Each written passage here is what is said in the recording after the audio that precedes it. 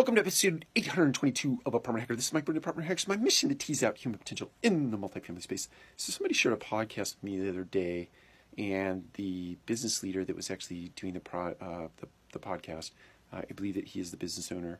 I'm not going to mention any names here, but one of the things that this particular individual said in his podcast was that values are something you could toss out the window, or something that he didn't really focus on or care about all that much. He cared more about the behaviors that were demonstrated in a workplace, not the values.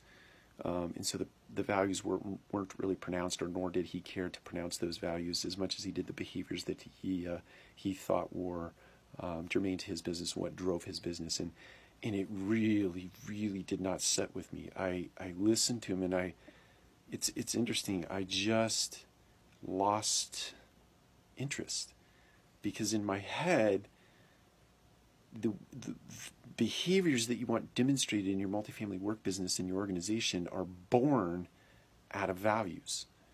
Those behaviors are born out of values. Habits are born out of values. So if you value truth, then suffice it to say those behaviors will be demonstrated in your multifamily work, right? If you don't value truth, if you value mistruth, then those behaviors would be demonstrated in your workplace. So I don't know how you could place values secondary to the behaviors that you want demonstrated. It doesn't. I can't wrap my head around that. So my call to action today, my encouragement to you is help me understand that concept. Hopefully I've given you enough context.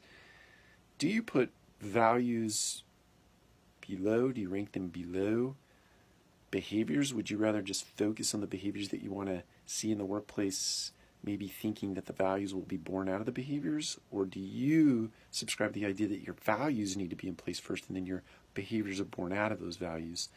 It struck me, but this is one guy's opinion, and I'm very interested in a potentially alternative opinion that can really help me to potentially think differently about this, because I want to make room for both thoughts, and then ultimately make a decision on what I truly believe. I know what I believe today, but I'm open-minded enough to consider another point of view.